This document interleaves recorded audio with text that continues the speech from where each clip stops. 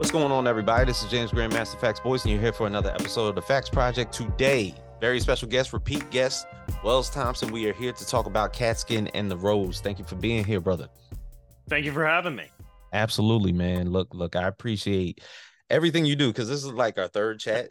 Dalton is always with us. He's For here with us. sure. He's here with us in spirit. Uh, but Yeah, Dalton needed a break, and so I figured this is the best time to break out my solo project. This is the solo album, if you will. got okay. Look, Not ever so often, George Michael did it. Justin Timberlake absolutely. did it. Like Michael Jackson did it with his brother. It's okay. It happens. Mhm.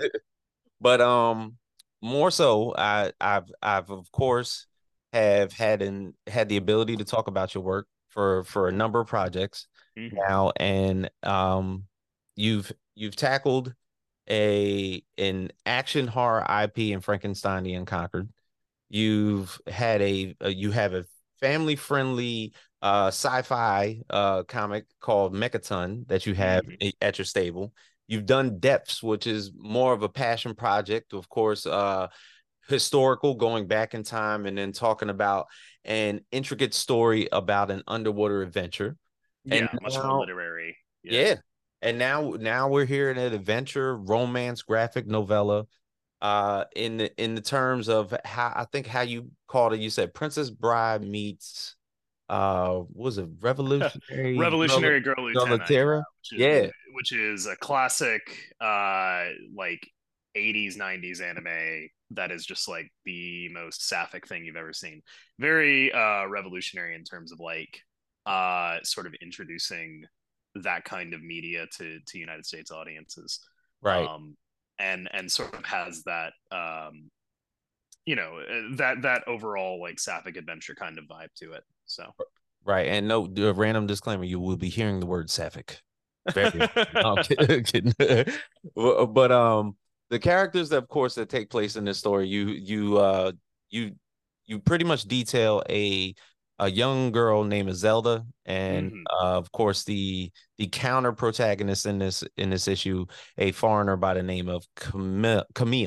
Camille, yeah. Yeah, Zelda and and Camille. now what they are looking for, of course, is sort of the same thing, but not necessarily. Mhm. Um, Different one, angles on sort of the same thing. They live right, both of them live kind of in a stratified society. They want this is a chance for them to break out of poverty that they really don't get in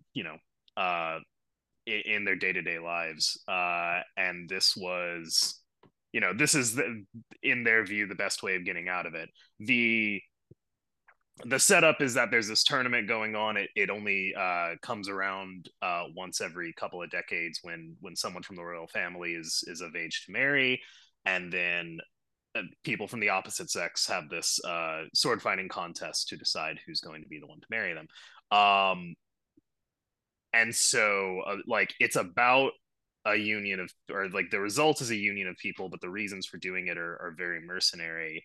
And then as they are the finalists in this competition, as they fight each other to decide who's going to take the prize, they realize they have a stronger connection with each other than they do with this prince that is kind of a cruel asshole. ah, So it just kind of plays off of that and sort of builds the relationship from there. yeah, and the tournament you're talking about is the Grand Tournament of Ascension, Yeah. and they are fighting for the hand of Prince Damien, Hmm. who is of half Catskin origin himself, because his mother, Right. Queen Baydoun, the Queen of Baydoun, Queen of Idun. is also a Catskin as well, and who Yes, she basically she fought. was the last winner of the competition, and she came like a Zelda from that lower caste, from that poor Mm, background. so I'm gonna say that Zelda has looked at the queen almost as an example of a means For sure. to get out. Yeah, there's definitely like that recognition of if you can do it, I can do it there. Right. And now basically what do you think in this story is perceived by Prince Damien? Like we see him as arrogant, we see him as Yeah. someone Oh, who's I mean, particularly cruel. I think he sees, this as a festivity, and sort of he wants he like anyone that would be born into that position has been told his entire life that he's special and above everyone else, and he's taken it to heart. So he sees people fighting over him, and he thinks it's correct and right, and Mm-hmm. that he's a prize to be won. um and that he like and tends to see the people around him as less autonomous beings and more kind of objects for him to control. That's what I um got. Absolutely. So I don't think he's like particularly like clever manipulator or anything. He just has a lot of power and is Mm-hmm. kind of a spoiled kid in that regard. Yeah, and in this tournament, it's not like people are basically beaten into submission. People have to die. Yeah, no, it's a fight to the death. Mm, And sort of the gore, like that's sort of the gory backdrop of this is, if you want to climb the ranks, you have to slit some throats. mm, uh so yeah, and that's what they know, those are the stakes. That's what they signed up for. right. Now, necessarily, you have Camille, who is more of an outcast foreigner Hmm. who has traveled far and wide to basically um, come to this Yeah, tournament and kind of like prove her favor. And nobody knows who she is. right. She sort of has a bit of a small reputation just from you don't walk into town.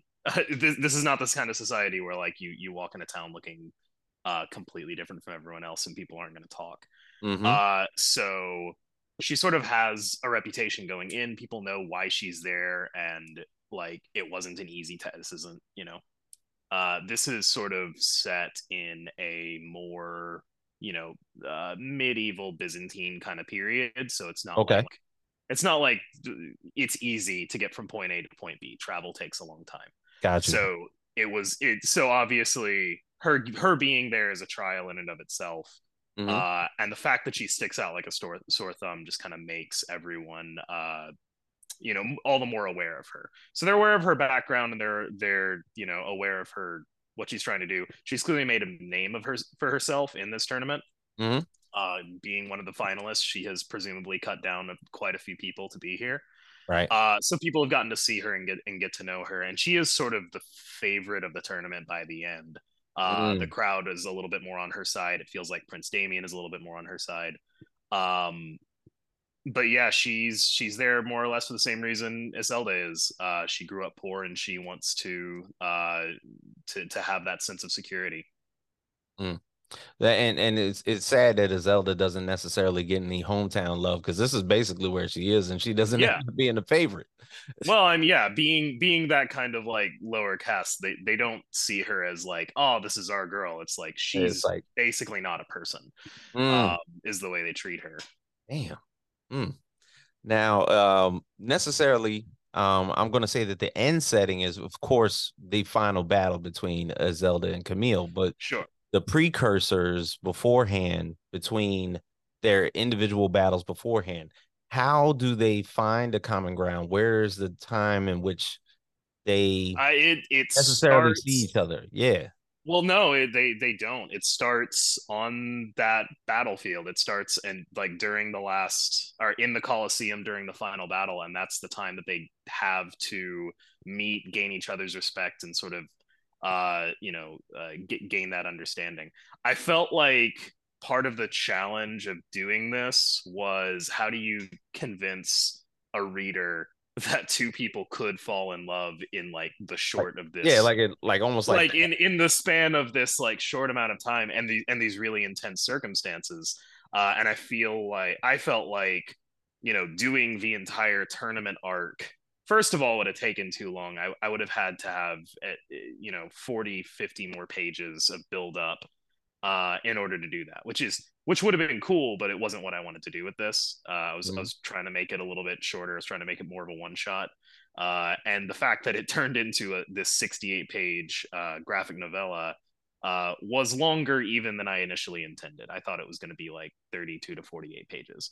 Mm, Um, so yeah, had I done that, had I done something like if you've read Do a Power Bomb, they sort of have that dynamic of having the matches and sort of setting up the tournament arc of the whole comic. Mm-hmm. Like that would have been a lot of fun for sure, and there definitely would have been space for that, but it wasn't the particular challenge I wanted to Right. tackle with this book. Yeah, they almost revolve around like the end setting is the beginning, and they revolve the story around that. Absolutely, yeah. Yeah. Now, no, there is reality shows called Love at First Sight that does this whole 90-second thing. So this is okay to do stuff like this. Sure, yeah. No, I mean, it was. We were talking beforehand. You were curious how, like, why I wanted to flip and do a romance because I've done all these other genres before, Yeah. and part of it was just like I've never. It's never been a genre that's really interested me. Okay. But having started to read a little bit more romance comics, books with like more to the forefront sort of romantic plots. Mm-hmm. I got a little bit more, excited about the idea of like, oh, how would I, could I convincingly write this? Which is where a lot of my best ideas come from, is just like, what would I do with this genre that I haven't really touched before? Gotcha. Yeah, not to give too much of the future away, but I recently wrote a script that basically started with like, you know, uh, smut's pretty popular on Kickstarter. I wonder Yeah. how I would tackle that, and then suddenly I started writing, and I was like, oh, this is fun, this is interesting, I like these characters. Right, right, right. And it was sort of the same story with Catskin, just in a more like romance adventure type feel. Again, that like that Princess Bride vibe, which is not a movie I grew up with, but one that I watched for the first time in college, and it sort of stuck with me from there. Well, I can tell you I did. Yeah, no, I know, Yeah. and tons But of people did, and like yeah, people love that movie for good absolutely. reason. The It's references and everything is great. Oh, it's so good. The dialogue is super sharp. It's like it's purposefully schmaltzy in a way that that sort of lets you kind of absorb yourself into Yes. it, and to the point where you don't really notice it after a certain point. Yeah, it's like Yeah, no, it's it's the only movie you could typecast Andre the Giant in, and it's yeah, like, oh, this makes sense. yeah, no, it's so good. And that was half the appeal of doing the book, was sort of paying a little bit of homage to that, and getting to play around with those tropes and story structure. So yeah, Yeah. I'm excited that I got to write it. It was one of the most fun, one of the most natural scripts I've ever written.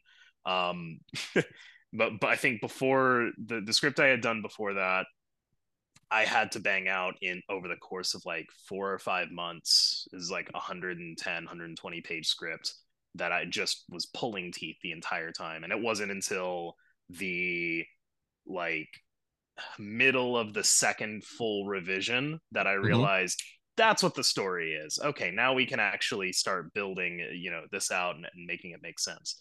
Mm. Whereas this, I mean, from inception to the first full draft done, it took about 5 or 6 days of just Mm. me excitedly pumping out pages, doing, Okay. 13, 14 pages at a time, just because I was really in love with the idea and in love with the characters and wanted to bring Now, it to life. also in that same breath, we talk about the references Yeah. and where this whole thing came from. But then Mm-hmm. there's also the distinctive element that you're writing two queer characters, and then Mm-hmm. it's like, where do you get this reference from? Well, the initial inspiration was a anthology that was on Kickstarter last year, and a little bit before that, pulling like submissions, and it was Sharp Wit in the Company of Women by Brent Fisher and Michelle Abounder, which is shipping now. I hope to have it to my house soon. Hmm. But that was very much about like women with swords. That was the whole vibe of the thing, and I was like, Okay. okay, what would I do with that? And that was why I wanted to sort of do do this story in the first place. It was supposed to be a 4-page script and it just blew up. Why two queer women? I mean, logistically, it made a lot of sense if there's a prince that needs to be, or that needs to marry someone, and especially if it's like a royal thing where presumably the point of the marriage is to produce more princes, princesses. Yeah. It makes sense that they're both of the opposite sex. Mm-hmm. Uh, and then it's romance, so you're gonna go there. Mm-hmm. But also like having read Sunstone, having read uh, Commander Rao, and all of these incredible indie comics about queer romances, uh, the subject matter didn't feel like unfamiliar to me. I was Mm-hmm. aware of like the type of archetype, and also in my life, just like all almost all of my good friends are happen to be queer women, so I kind of live around that culture more or less every day. It Mm-hmm. wasn't like I was approaching this out of whole cloth. It felt very natural to be like, yeah, this is who these people are, and it makes sense that they would be Right. attracted. To be honest, to even go there, the entire team that put this together, aside from you, Oh, absolutely, yeah, and have that was intentional. I wanted the team to reflect the subject matter. yeah. So yeah, our editor Krista Herreder, our artist Rachel Disler, Mm-hmm. letterer Keela Sabal, all openly sapphic women. Right. Rachel is married to a woman, so um, and part of the like it was twofold. I wanted to specifically do that because I wanted that voice represented, and I also wanted to like cover my shortcomings so that if I presented something that wasn't honest or was in any way like Right.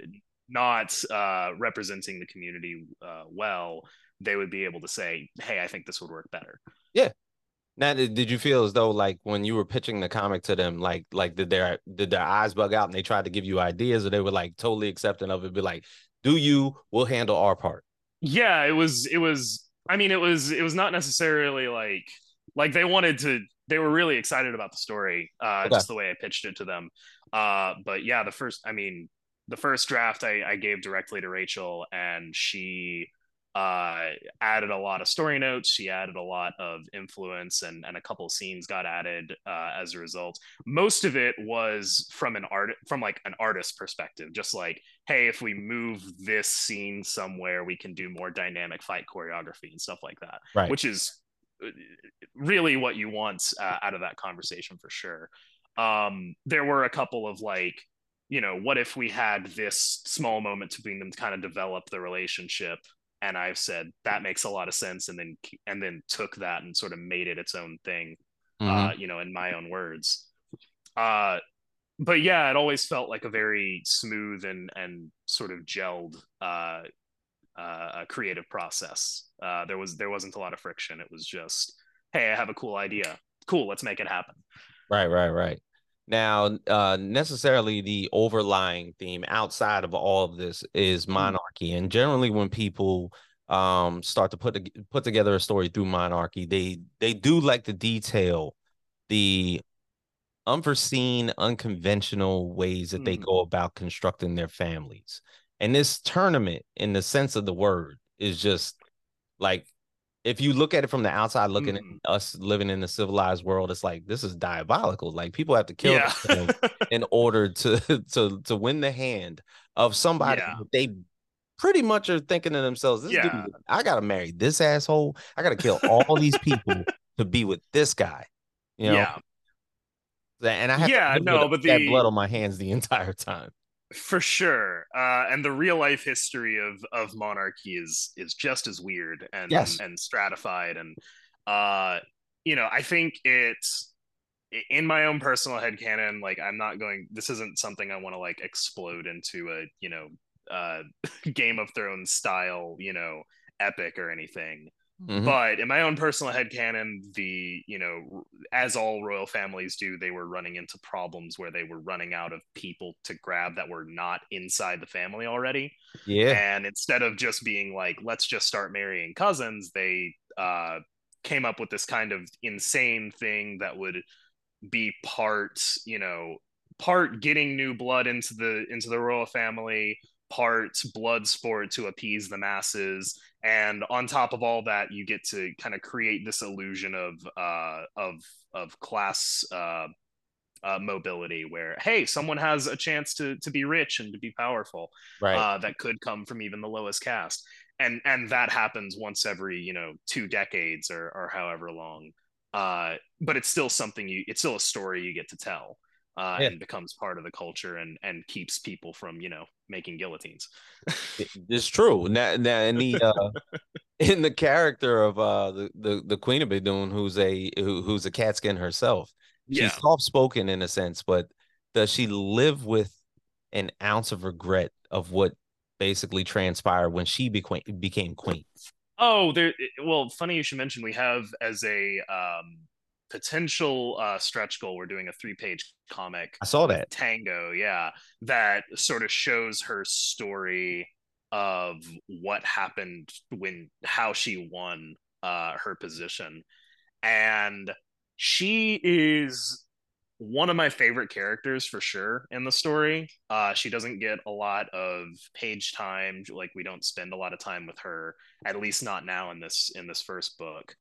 Uh, but she to me represents a lot of like the complicity of the people who are able to benefit from such an obviously like stratified system.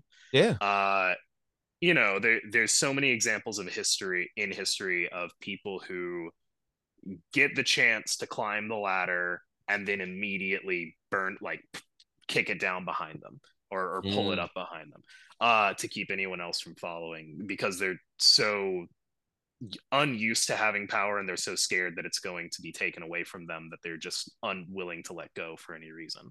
right. Um so part of that I wanted to reflect in. I definitely think that she has lost quite a bit of herself in this position, which Hmm. is shown physically. Her sword arm has been removed, and replaced with this golden prosthetic. Metaphorically, she isn't given a name other than the queen, because she kind of gave that up when she became the queen. She doesn't really Right. have an identity anymore. Uh, and just on her face, I think she wears a certain level of like, you know, internally always asking the question of like, was this worth it? Yeah. um, which is something that our characters have to confront as well. It's like, Yeah. Because would this be worth it? instantaneously, of course, within Lord knows how many pages, but Mm-hmm. in dynamics of how this tournament, how long their match may last. Uh, Mm-hmm. there's elements of course, not only infatuation, Mm-hmm. curiosity with each other, but necessarily the decisions that they have to make in the moment. Right. Because if one does happen to banish or kill the other, Mm-hmm. they get to move up the ranks. And I'm sure there's a life of riches and treasures beyond any bound of Right. imagination in which they have no idea where they're going to go. But all in the same breath, they also come to realize, be like, if we like take this very seriously and just say stop the match, we're both going to die. Romeo and Juliet Yeah. style without the It's poison. yeah, it's one of those things where they uh, n- no kingdom has ever taken lightly to being told no, Yeah. or in any way defied. So yeah, they have, and particularly with Prince Damien's reputation, and the more we see of him, the more we come to understand like he's going to take it personally. There's no way it's just going to be like, okay, you guys made your decision, that's fine, Mhm. we'll find someone else. Like Right. that's never going to be a possibility. So yeah, there's a lot at stake for sure. One or both of their lives are definitely at stake in all of this proceeding, no matter how it shakes out. So uh, that definitely factors into how they make decisions, and what they wind up doing to resolve everything. Mm. And now also knowing that this isn't a one shot and there is a continuation and the Yeah, the there's possibility of moving beyond this is like, I'll What? say there's a possibility. I'm not committing to anything firm right Okay, now. A big part of what I wanted to do with this was tell a complete story, and I feel very strongly that we've done that. got you. However, me being me, as soon as I say I want to make, a one shot and be done with it, and if we never make another one, that's fine. Of course, when I finished writing the first draft, I'm like, well, this is begging for a sequel. So Yeah, I'm not against the idea either. If there's a juicy enough story there, and there is enough there that me and Rachel want to explore in a sequel, then yeah, we will pursue that. Absolutely. definitely. Now, as far as the reception that you've seen so far on Kickstarter and putting this Mm-hmm. together, and this being somewhat your first romance story that you've created, how would you feel the reception's going so far from the comments of what you've been seeing? I I think people have been hungry for something like this for a while. Yeah, Uh and I've gotten nothing but really enthusiastic responses. People are uh yeah, people are really excited about it. This is probably our strongest launch we've ever had. We're coming up on, our I think our largest successful Kickstarter was around 12,000, 250 something, or $12,500, and we're quickly coming up on that mark on this one, and mm, we're not even halfway through.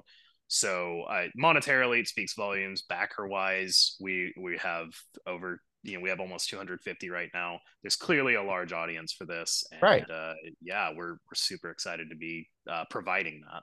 Yeah, because you can honestly see that like amongst projects that are out there indie wise, there's not Yeah, a lot of them that really like dive into romance. for sure. For most definitely, and it's I guess it's a niche, and maybe even some of the things that you said earlier, because the NSFW community and Kickstarter, you if you do a modern scroll up, you do see a little bit Yeah. so Oh no, now and you again. definitely get a lot of that on Kickstarter for sure. Right. And not that and by the way, there's a lot of really great, Yes. erotica and smut on Kickstarter, like that deserves all that attention, and I'm really happy. Yet or 2 days ago, Natasha, I don't know how to say her last name, Okay. Altersi, launched Sapphic Pulp, and it has almost 500 backers, and is just like tearing through its goal.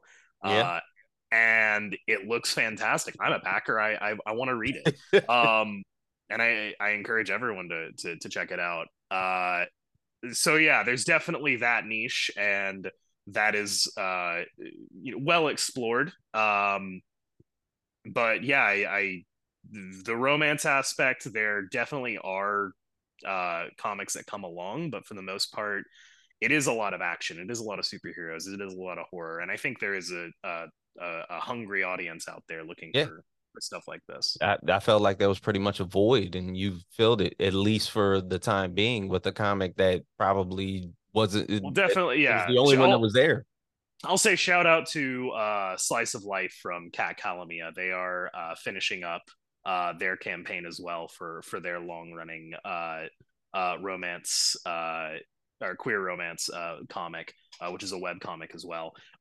So we're certainly not the only ones out there, Yeah, but absolutely, yeah, no, it's something that's, I think, again, people are hungry for, and um, yeah, I don't think I'm gonna like stay here forever. This isn't gonna be the only. This isn't gonna be my solo. I don't think there's any genre that I'm gonna stick in forever. yeah, I I have can see that. some amounts of creative ADHD where I always feel like I need to do something different and weird. Um, but yeah, this has been super fun to write, and I will probably come back to it at some point. Yeah, because if we're talking about it, it's July. Yeah. I've had the ability to talk to you about three of your projects, but I know you put out four. Mm-hmm. What is next? Oh, what's next? We're doing Frankenstein the Unconquered's coming back with a Okay. vengeance. Number three and number four, we're doing next or yeah, probably toward the end of August, we're gonna put that out. We're gonna turn right around and do that. and we want to relaunch Depths before the end of the year, whether that's on this platform or another. We want to get that out and hopefully fully funded and made. We've got some plans with Mechaton for sure. We have to get the trade out first through Scout. They're putting the full collected trade together. Excellent. Yeah, absolutely. And beyond that, I have one or two projects in the bag that I would love to bust out, but I'm not in a hurry to necessarily make anything on. And I know Dalton has been working on his own solo project. Something he's actually been working on since he was like eight before I met him, 18 or 19. He started writing these characters, Bryce and Wesley, which are very like Calvin and Hobbes, but it's a kid and his robot.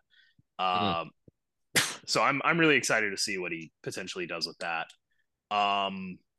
Yeah, there's a lot in the works, and I wish I had all the answers for like what's going to unfold, what people are going to gravitate toward. I'm sure we'll come up with some kind of crazy idea and want to push it out the door at some point. But yeah, I'm definitely looking forward to getting more Frankenstein the Unconquered made. That's going to be probably my main focus going into 2024 is doing more of those stories. Excellent. Well, Wells, man, look, it feels like now anything that you've been able to put out there to the world, you definitely have a home for it here. So keep pushing, my friend. Appreciate you, man. Yeah, thanks for having me Absolutely. back.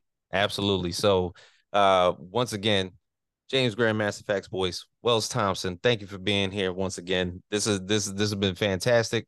Catskin and the Rose is now fully funded on Kickstarter, but there's always a little wiggle room to get the comic if you haven't gotten it already. 20 more Oh, for days, sure. definitely. That for sure, 20, man. yeah, 20 more days. We got plenty of time, and we got stretch goals galore to aim for. We got new stickers, new enamel pins coming out, new prints from Angela Wu if we get to $20,000. We've got Fell Hounds, Do You Believe in an Afterlife is a free comic we're giving away to all backers at 12,000. We're going to do an insert of the first comic that me and Rachel did together. It's just a front and back two pager, but it's a lot of fun. Okay. And at 20,000 and 2750, we're going to do a 3-page story and a 5-page story as an extra, and that'll go out to all digital backers as well as be put into the special edition of the book. Excellent, man.